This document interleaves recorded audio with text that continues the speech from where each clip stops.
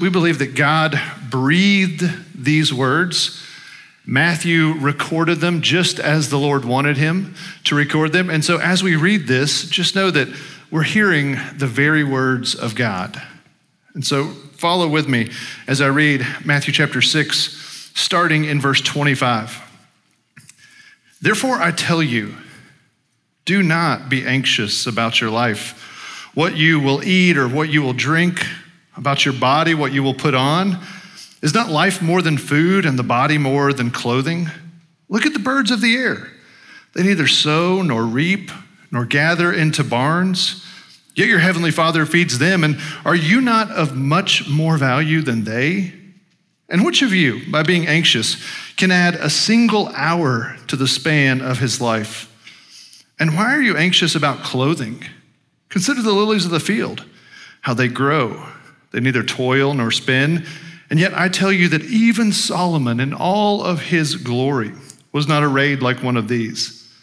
But if God so clothes the grass of the field, which today is alive and tomorrow is thrown into the oven, will he not much more clothe you, O you of little faith? Therefore, do not be anxious, saying, what shall we eat, or what shall we drink, or what shall we wear? For the Gentiles seek after these things, and your heavenly Father knows that you need them. But seek first the kingdom of God and his righteousness, and all these things will be added to you. Therefore, do not be anxious about tomorrow. Tomorrow will be anxious for itself. Sufficient for the day is its own trouble. This is the word of the Lord. You know, there's more clothes today, there's more food today, and there's more anxiety today. Isn't it interesting that we read this passage when in the first world there was so much concern for will we have our daily bread, and now we have bread for days, and this is maybe the most timely message that we could hear. Pray with me. Father, would you open our eyes to your word? Would you help us to just receive these words? No matter how hard, no matter how impossible they may seem, Lord, nothing is impossible with you. And so, Lord, whether we're very close to you or whether we have yet to make this relationship with you our own, Lord, would you meet us tonight and help us to take that next step in knowing and following you. In Jesus' name we pray, amen. I had dinner with an old friend just last night. And he and I sat and we talked about our lives. We talked about our wives. He talked about Aaron, his wife. I talked about Heather. He talked about his kids. Some of you know him. You went to Peru with us a couple of years ago. It's Pepe Acat, my friend from Lima. And then we began to discuss. You know, it had been over a year since we've seen each other, and I took him to a super fancy restaurant, Longhorn. And so we sat down, and after we'd kind of gotten through the formalities, I said, hey, let me ask you about the kind of the dark place that you have been in. And I asked him how he was doing with his anxiety, because he's really dealt with a lot of anxiety. And he said, I'm doing so much better. I've been taking medicine now for several months. It's really helped. And so I started to tell him about tonight and about this passage that we just read and what we were gonna look at. And I asked him how he reconciled this passage with his struggle, because so often a Christian will read this passage and they'll say, well, if I'm a good Christian, I'll just never deal with worry or anxiety. And so he pretty quickly, we were on, I don't know, we ordered like all the food. You know, we pretended like we were not at Longhorn. We were like, we'll take a salad now, please. Yes, we'll look at the dessert menu. Like we just kept on going. But he said, you know, I don't think what I am dealing with is the same thing as what this passage is talking about. And so I pressed him on his anxiety that he has dealt with versus the command. And if you look in Matthew, chapter 6, you know, verse 25 right here, I mean, this is a command. Do not be anxious. I mean, that is a statement that Jesus made that like you can't really dance around. It is a command to not be anxious. And so I said, well, how do you reconcile your anxiety with this command to not be anxious? And he said, look, I don't think it's the same thing. He said, he went on to say, I grew up during the Shining Path. And so there's your like late night Google, if you want to look up the Shining Path. He said, I grew up during the Shining Path, which was guerrilla warfare from the Communist Party when they were trying to take over Peru. And it lasted for a really long time. He was actually once over at my parents' house. We had him over for a few days, and he went up and he visited them. And they had this outside fireplace, patio, gazebo area. And so we were sitting out there by the fire, and the oil lamps, like think Cracker Barrel, the oil lamps, like the globe with like the metal base that you put the oil in with the little knob that you move the wick up and down. You have to trim the wick. Anyway, they have a few of those as decorative pieces above the mantle on this outside fireplace. And he said, oh, I know how to use those. And I said, how do you know how to use that? And he said, oh, well, during the Shining, I would have to light those at night so that we could see, because the communists would cut the power. And so I was thinking, I was like, how old were you when that was happening? And he was like, 6 or 7. And then he would say, we had to go and we had to go find food. I said, what do you mean find food? He would say, well, we would go out at night. The kids would go out at night and we would steal food so that we could feed our families. And then he went on to say that one day, he and the little boys that he played with in the neighborhood, a few houses down during the night, there was a young man who was trying to make himself known that he was worthy to be in this Shining movement. And so he murdered his family with a machete in their house during the night. And the little boys, including Pepe in the neighborhood, saw the bodies coming out the next morning. And so you fast forward a bunch of years, and he's getting ready for his first U.S. mission team to come down. They're going to do a mission trip, and he's the leader. He's the local Peruvian leader, and he's going through all the logistics and, who's vegan and who's not, and how do you feed them, and all the things that Americans bring with them when they travel. And so he's going through all that, and his body seizes up. And he didn't know what was wrong. And so his friend takes him to a doctor, and the doctor does an examination, and the doctor says, you're fine. And then after that, his friend, a very loving, kind friend, said, let me take you to a different doctor. And he was psychologically evaluated, and what the doctor quickly identified in him was, man, you've had incredible trauma that you have bottled up for survival all these years. And for whatever reason, in this moment of stress, getting ready for this mission team to come down, it has come out. And as we talked, Pepe simply said, Thomas, I wasn't anxious because I was afraid God was withholding something from me, so I was trying to get what I want and build my own kingdom.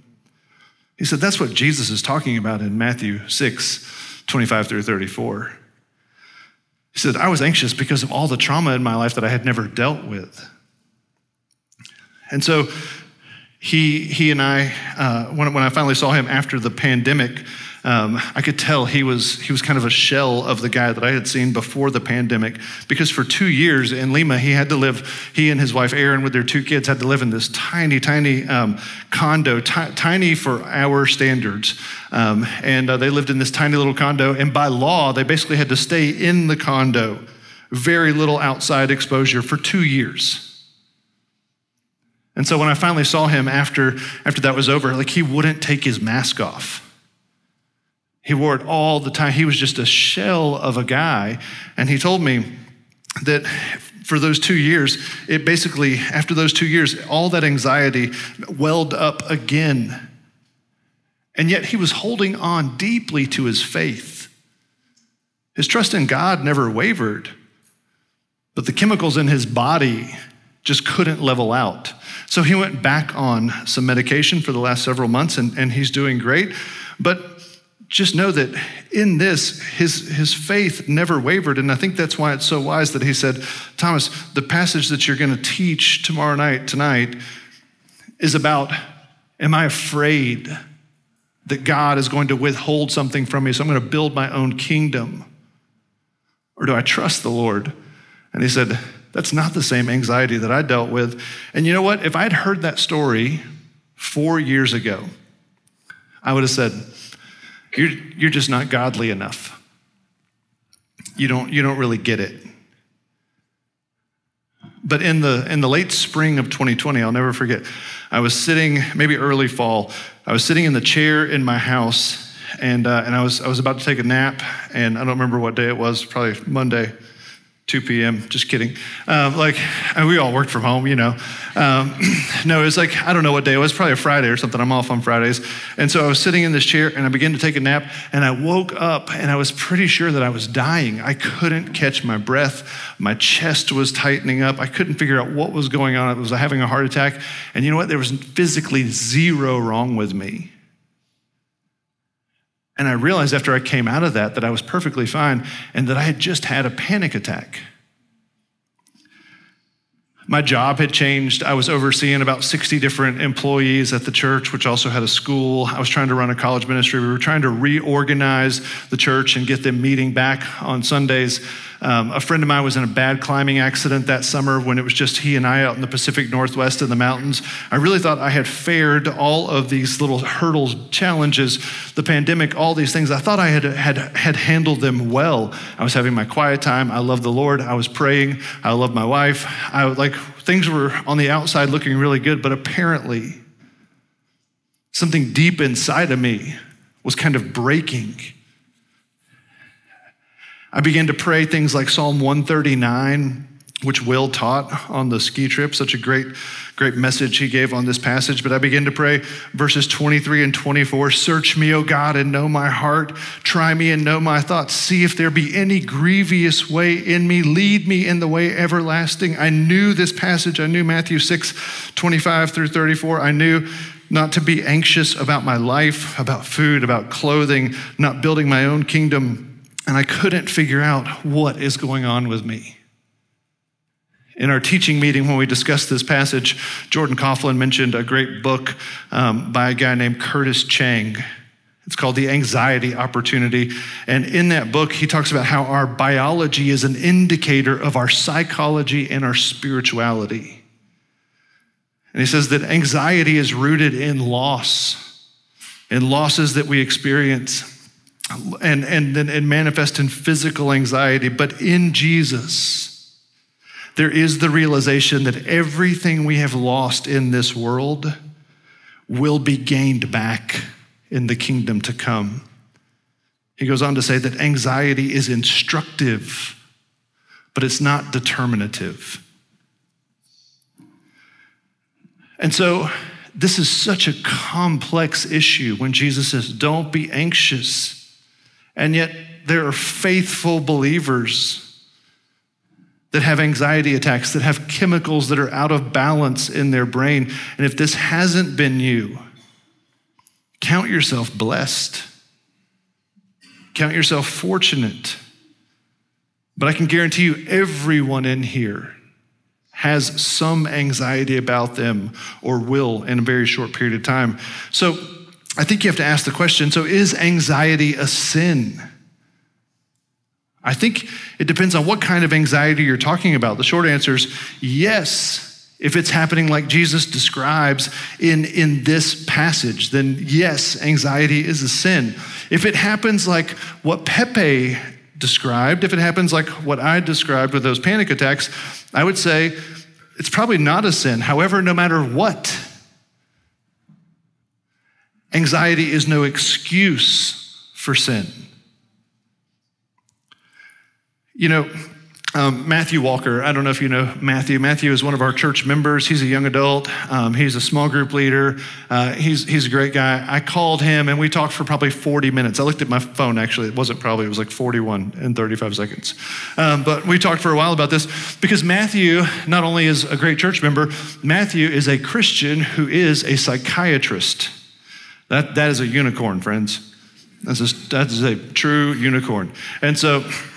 And he would tell you, he was the only Christian in his graduating class, those kinds of things. So I asked Matthew, I said, Matthew, let's talk about this passage. Don't be anxious about your life. Trust that God will feed you. Trust that God will clothe you. Don't be anxious. What do you think? Can you pray anxiety away? I just went ahead and asked him. I said, can you pray it away? And he said, well, let's first talk about sometimes anxiety is actually God-given. And I was like, what are you talking? This is because psychiatry is voodoo. Like, what do you mean? And he's like, well, if you have a thyroid condition, if you have a cardiac condition, it will manifest itself sometimes in anxiety so that you know there's something bad going on inside. I was like, oh, I didn't know. Okay, never mind. Tell me more, doc. And then I was talking to Heather about this, and Heather is an asthmatic. She takes asthma medication every day, and she said if you read the fine print on her medication, it will tell you this can cause anxiety. And so Matthew, when it came to can you pray it away, he said maybe, but maybe not. And he said you should be careful. If you feel like you're a maybe not, and you go to the doctor and they put you on a management plan, you've got to be careful what they prescribe you, what they offer you. Just a side note, with Heather's asthma, one time she had the flu, which when you have asthma, you get anything like that in your respiratory system, and they like really ramp it up so that you're not in the hospital. The doctor said, you've got aches and pains. I'll prescribe you Vicodin. She was like, okay, that'll go in the trash. That's like pretty serious for the flu. So you've got to be careful, like where you go and what kind of treatment you get. In fact, Matthew, this is a side note, and this is like a little bit more of like a talk right now than a sermon, because we're not going through it verse by verse, but you'll be fine. You'll be fine. And so, because normally I do go like every word verse by verse, but I think this is such a sensitive topic, and I think it's so complex. I think this is the best way for us to get into this passage. And so, Matthew offered, he said, hey, I'm moving. I won't be at Young Adults tomorrow night, but I offer my services if people need to know. Do I see a Christian counselor about this? Do I see a psychologist about this? Do I see a psychiatrist? He said, I'm happy to help people figure out where they need to go if they feel like they've got an anxiety that's debilitating. And so, he said, some people have generalized anxiety disorders, and they need to be placed on medication to balance out the chemicals in their brain. It is a major issue. And I wonder if it's even more of an issue now because of all the things in our food, all the things in our environment, all the things in our water, all those things, than it was even during Jesus' time. And so I think that this is just fascinating because we live in a time of so much excess. We have more food than we can eat. We have more clothes than we can wear. There was not a goodwill in the first century. And we're always giving stuff away and getting more. We have so much, and yet we're more stressed and more anxious than we've ever been. And so I asked Matthew again about another common thing that I hear people talk about, intrusive thoughts. I said, Matthew, tell me about intrusive thoughts. I hear Christians use that term some. And he said, well, intrusive thoughts are actually a clinical idea that technically they're ideas that come into people's minds that they don't want them to happen. They don't want the thought to come in, and they're debilitating. But he also said something interesting. He said, often intrusive thoughts are morally neutral. I need to check the door again. I need to check the door again. I need to check the door again. I need to clean even though I just cleaned. I need to I need to count again and again and again. And so he said, these are pretty clinical and they're pretty easy to identify. He said, but sometimes people call intrusive thoughts just bad thoughts that normal people have. And he said, like lustful thoughts, violent thoughts, think road rage, materialistic thoughts that are not debilitating. And he and I agree. If you're a Christian and you have those kinds of thoughts that can make you very anxious, if you have the Holy Spirit in you because you are a believer, you have the power in those thoughts to walk in freedom. You have the power of the Lord to be free in those moments. Those are not the same kinds of thoughts that someone with clinical OCD might have. And so then we got into this idea of, okay, so one practical thing for Christians when dealing with anxiety is, what are you feeding? Like, are you feeding the monsters or are you feeding the Spirit? You know, Christianity is all dependent on the work of Jesus. And yet the New Testament, the Bible as a whole, doesn't give Christians permission to just do whatever they want. There is a responsibility put on us, even though the full weight of glory rests on Jesus. Once we are his, there is a responsibility to walk with him. And so one way that we fight anxiety is what we feed. You know, if you're playing the comparison game all day on Instagram and TikTok, and you're comparing your body image, you're comparing dating, you're comparing possessions, you're looking at sexually arousing material, then you know what? You will be anxious. I promise you, you will face anxiety. And so you have to ask, like, what are your rhythms of grace? Are you turning the phone off half an hour before you go to bed? Are you pursuing the Lord when you wake up in the morning? Are you trying to have Christian conversations that edify and lift up with other brothers and sisters in Christ? I mean, Philippians 4:4-9, some of my most favorite verses, especially when it comes to the power of God and the power of our thoughts. Rejoice in the Lord always. Again, I will say rejoice. Let your reasonableness be known to everyone. The Lord is at hand. Verse 6 of Philippians 4. Do not be anxious. There it is. Do not be anxious about anything, but in everything you would be anxious about, by prayer and supplication with thanksgiving, let your request be made known to God. And the peace of God, which transcends all understanding, will guard your hearts and your minds in Christ Jesus. And then I love how Paul, through the inspiration of the Spirit, wraps this up. He says, finally, brothers, whatever is true, honorable, whatever is just, whatever is pure, whatever is lovely, whatever is commendable, if there is any excellence, if there is anything worthy of praise, think about these things. Why? Because the Lord is offering us permission to be free from anxiety. And part of the way we're free of anxiety is following him through prayer and what we put into our minds. There's so much sin-induced anxiety. And I just said some anxiety is not sin-induced, and I'll show you in a minute how it's not, but some is definitely sin-induced. Think about the young adult, some of you who want to climb the ladder and it's not happening fast enough, so you cut the knees out from coworkers and you become an angry workaholic. You will be anxious. Think about the young adult who fears being alone, not married, not able to have sexual pleasure. And so, because you're not going to get married. And so what do? You become immoral and you act out. I promise you, you will invite anxiety into your life. And so here's what I want to do to help clarify, to help make this passage come to life and maybe separate what Pepe went through and that panic attack I had from what Jesus is talking about and the freedom that he offers with this anxiety that we invite into our lives. And so when you look at this word anxious, it's such an interesting word. This is like this is the heart of this whole text. Therefore, I tell you, do not be anxious. Do you know what? If I said, write down on a piece of paper the definition for the word anxious and pass it to the center of your aisles, because that's what we do in church, the center of your aisles. And so and then we went through and got them. I bet I would have 50 different definitions of anxiety. But words mean something. So let me show you from the original language what this word actually means. It means simply to be, I'll just use an old symbol. It means to be divided or distracted. So with that being said, let me reread this passage to you.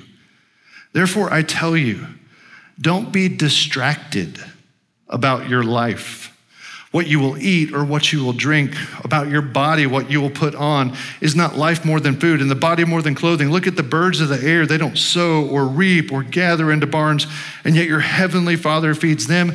And are you not more valuable than they? And which of you, by being distracted, by being divided, can add a single hour to your life? And why are you distracted about clothing? I mean, could that be like any more relevant? I mean, some of you spent more time getting ready than you did like anticipating hearing from God, because that's just the world we live in. And why are you distracted about clothing? Consider the lilies of the field, how they grow. They neither toil nor spin. And yet I tell you that even Solomon in all of his glory, that was almost a mistake. Sorry. We're a little mom and pop sometimes. Yet I tell you that even Solomon in all of his glory was not arrayed like one of these. But if God so clothes the grass of the field, which today is alive, tomorrow is thrown into the oven, will he not much more clothe you, O you of little faith? Therefore, do not be distracted, saying, what do we eat, or what do we drink, or what do we wear? The Gentiles seek after all these things, and your heavenly Father, we've seen this the whole chapter 6. Everything Jesus says in chapter 6, your Father sees in secret, he rewards in secret. Your heavenly Father knows that you need these things. But seek first the kingdom of God and his righteousness, and all these things will be added to you. And then he adds this one little line at the end of this whole little section. And some people say that it was a line of humor in the first century. And I think if you read it right, it is a little bit of humor. I think Jesus, after he finished saying that, knew that he had laid something real heavy out. And so then he says, hey, don't be distracted about tomorrow. Tomorrow will be distracting enough. Sufficient for the day is its own trouble. He's laying out there. He's like, hey, don't worry about tomorrow. Tomorrow's got a lot of things to worry about. We'll worry about them when we get there. Like, hey, don't worry about it.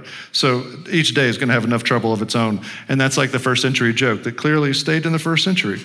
All right, that's fine. So here's what I want. I want you to realize that when you become distracted, you can't serve God and the thing. And that's how he ends verse 24. You can't serve God and money.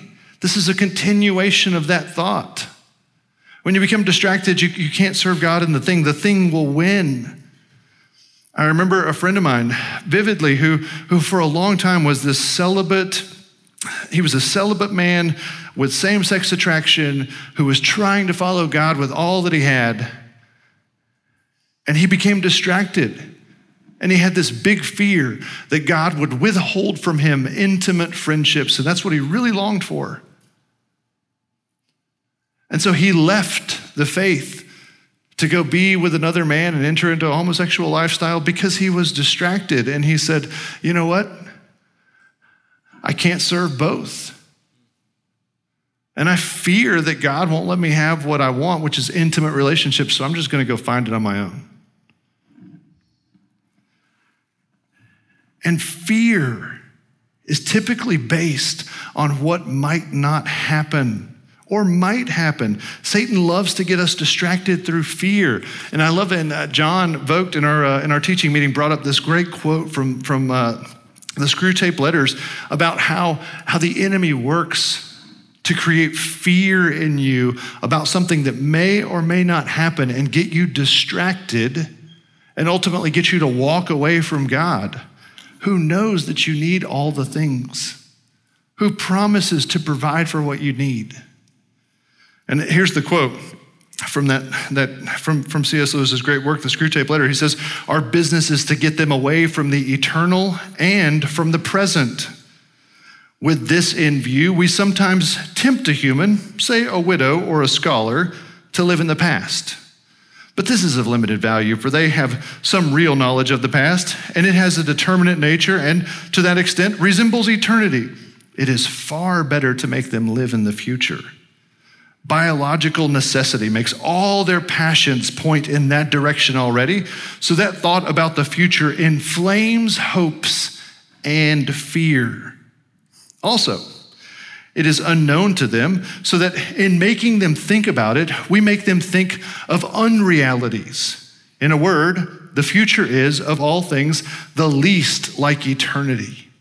It is the most completely temporal part of time, for the past is frozen and no longer flows. The present is all lit up with eternal rays. Hence, nearly all vices, listen to this, nearly all vices are rooted in the future. Gratitude looks to the past, love to the present, fear, avarice, lust, and ambition look ahead.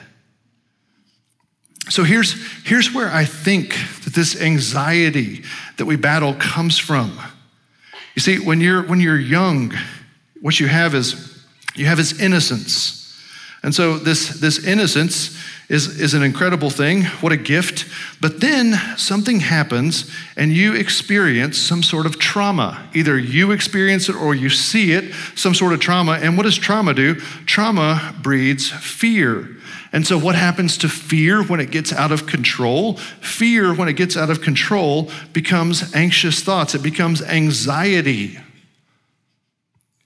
And this is where Jesus is telling us to be free from. He's telling us to be free from anxiety. And so here's the catch.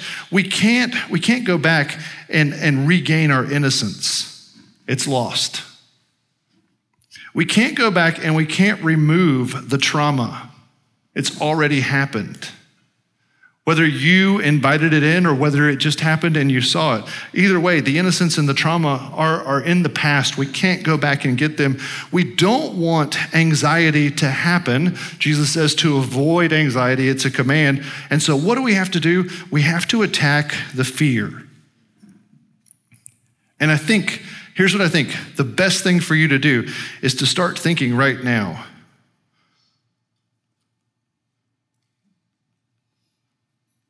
What do you fear?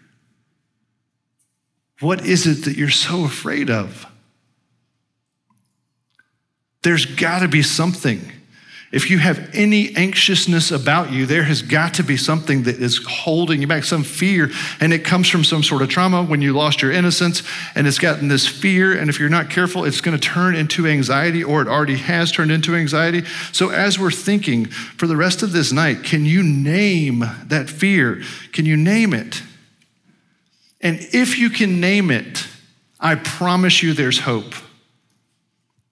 If you can name that fear, then we put up this hedge between that fear and anxiety. And the thing that's between that hedge, or between anxiety and what that fear is God. And so what we're going to do is we're going to have that thing go tackle God, and we're going to see what happens. And I bet that the Lord can defeat it. I bet it'll bounce off of him. And you won't be ruled by fear, and you won't be ruled by anxiety. But to do this, you've got to take this to the character of God. And just a few verses about the character of the God that you are going to take this thing to that you're so afraid of, that may or may not even happen, because it's probably in the future. Hebrews 6:19, we have this as the sure and steadfast anchor of the soul. We have a sure and steadfast anchor of the soul, which is Jesus, the hope that enters into the inner place behind the curtain. And you know what? What do we long for? We long for surety. We long for confidence. And that's why we grab and claw at things to try to make them our own so that we can have some sort of stability and confidence. And Jesus said, don't worry about clothes. Don't worry about food. Don't worry about the essentials. I'll take care of those. That's not where your surety lies. That's what the pagans do. That's what the Gentiles do. You're different. Psalm 42:11. I love this. Why are you cast down, O my soul? Why are you in turmoil within me? Look, the psalmist is asking, what do I fear? What is it? Name it. Why am I so downcast? Why do I have so much turmoil? What is it? What's the thing?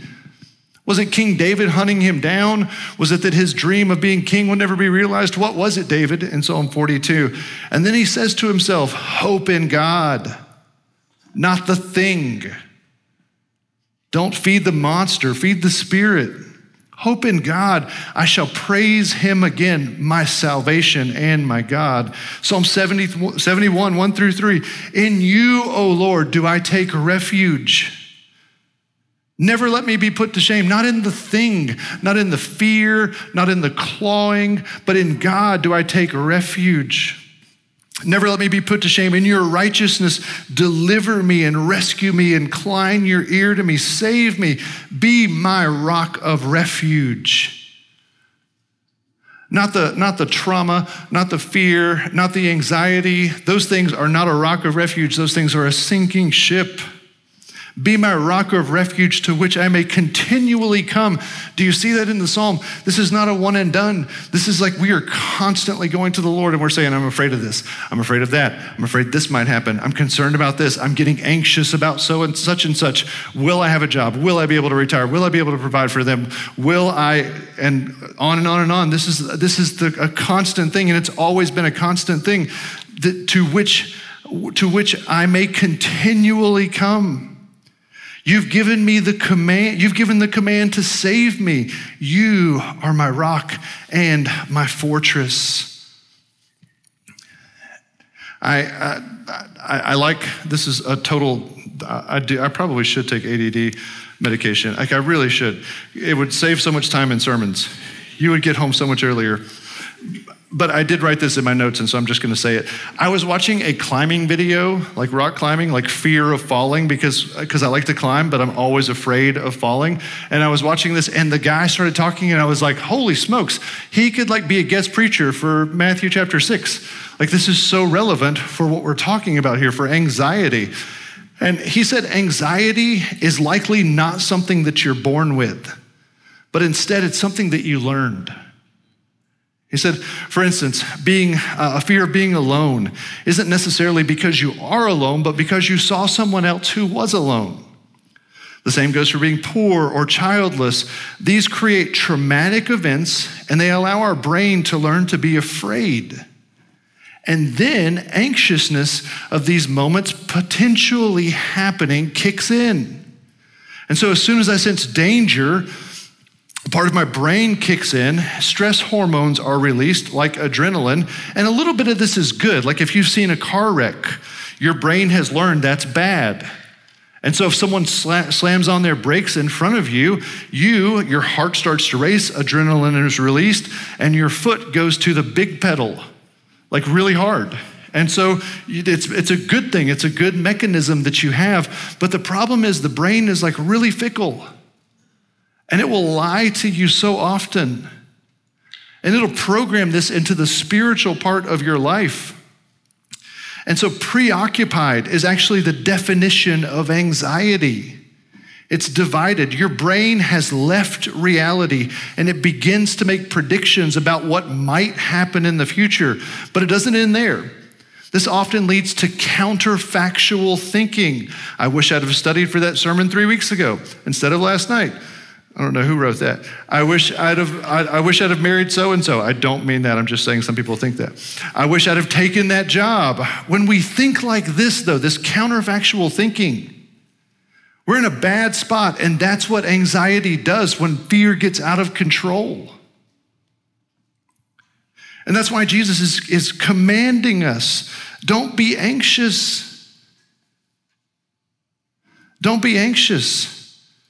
Just because we've seen things to be afraid of, we've sensed it might happen to us, our brain releases chemicals, fight or flight, then I move into counterfactual thinking. Those things happen, and you know what?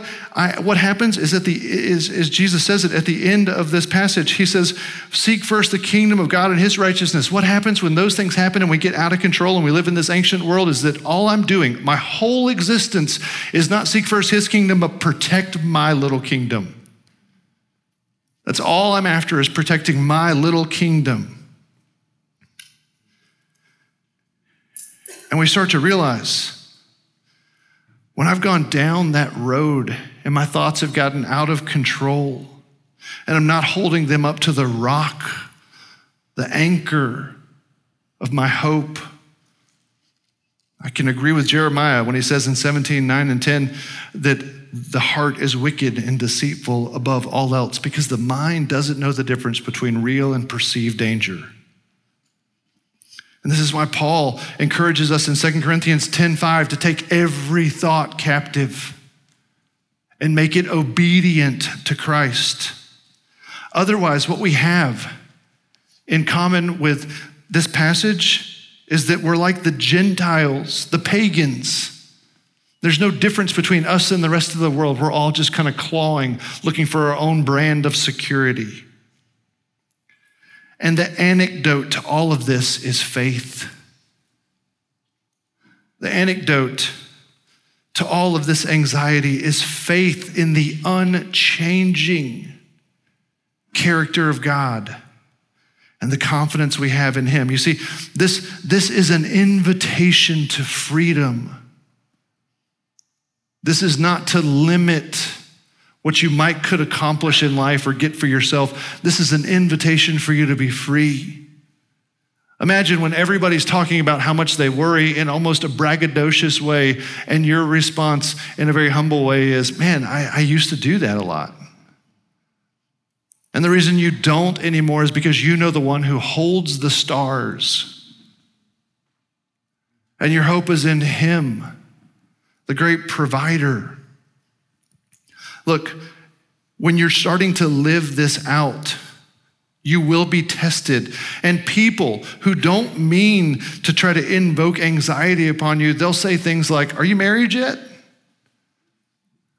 And if you're married, they'll say, you have kids yet? Or they'll say, did you hear about so-and-so and their promotion? Amazing. Did you hear about their car, their house, their boyfriend, their girlfriend, all these things, and you're just trying to not worry.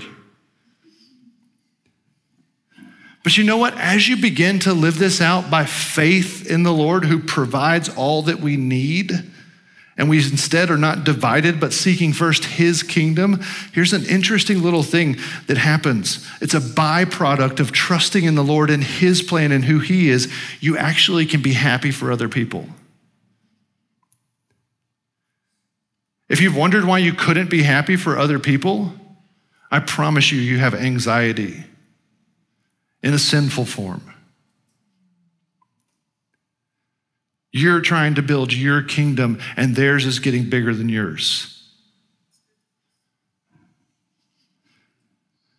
And by the way, one of my toughest friends was here last week. He runs 100-mile races. My next toughest friend, I have a few tough friends, but Courtney, with a name like Courtney, it had to be tough. Courtney said one day, he always drops these little one-liners, and he said, most of the things we fear never happen. It's usually something else that gets us. I'm like, he's right. Most of the time we fear stuff that doesn't happen anyway. So I want you to know, though, that this passage is not a prosperity gospel. This is not trust in God and he'll give you everything you ever wanted. It says in here that he clothes the flowers and he feeds the birds. But we've all seen a bird hit a windshield and not come back. That's kind of graphic. It wasn't that graphic when I practiced it. We've also seen drought. And we've seen flowers die because of drought. So you can't read this and say, oh, well, everything's going to work out perfect for me, just like I had hoped. But the beauty of following the Lord, and we used this verse last week, Psalm 37:4, the beauty of following the Lord is that the more you follow the Lord, the more you don't want it to work out like you used to want it to work out. The more you follow the Lord, the more you delight in him. He gives you these new desires.